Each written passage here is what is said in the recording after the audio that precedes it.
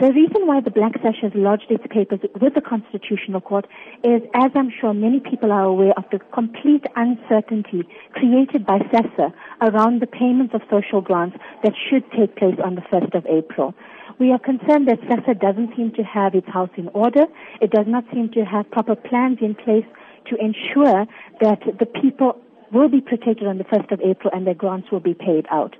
Due to this lack of uncertainty, due to the doubt that's been created, due to the fact that our beneficiaries are contacting us almost on a daily basis to ask what's going on, we felt that as Black Sash and the rest of civil society, we couldn't keep quiet about this, and we needed to make sure that there were some measures in place to ensure that at least the Constitutional Court has oversight on this matter so that it can protect the beneficiaries to make sure that they have access to their constitutional right to social security. Talk to us about the concern coming through from social grant recipients who may not receive their payments at the end of March. The worry from all these beneficiaries is the fact that they depend on this grant as a means of livelihood, as a means of survival. We know for a fact that the go-go that's getting her older person's grant is not just living on their grant for herself. She's taking care of grandchildren, she's taking care of the unemployed members of the family.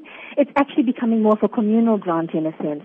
So the elderly are worried, the disabled are worried about how they're going to get access to their medication, how they're going to get around, nutritional issues. Caregivers are worried about what's going to happen to children if the child support grants are not going to get paid. How are children going to get to school?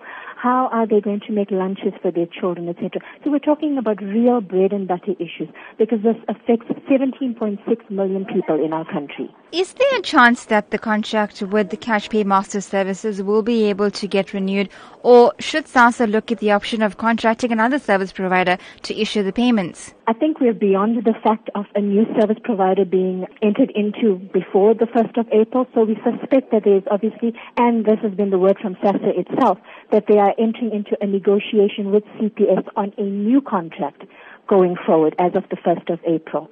Our concern is that that contract that comes from SASSA must not be in favor of CPS to the detriment of the beneficiaries, that the confidential data of beneficiaries is kept confidential and is owned by SASSA, and that it's not given out to unscrupulous entities who prey on the vulnerable and have access to their cash.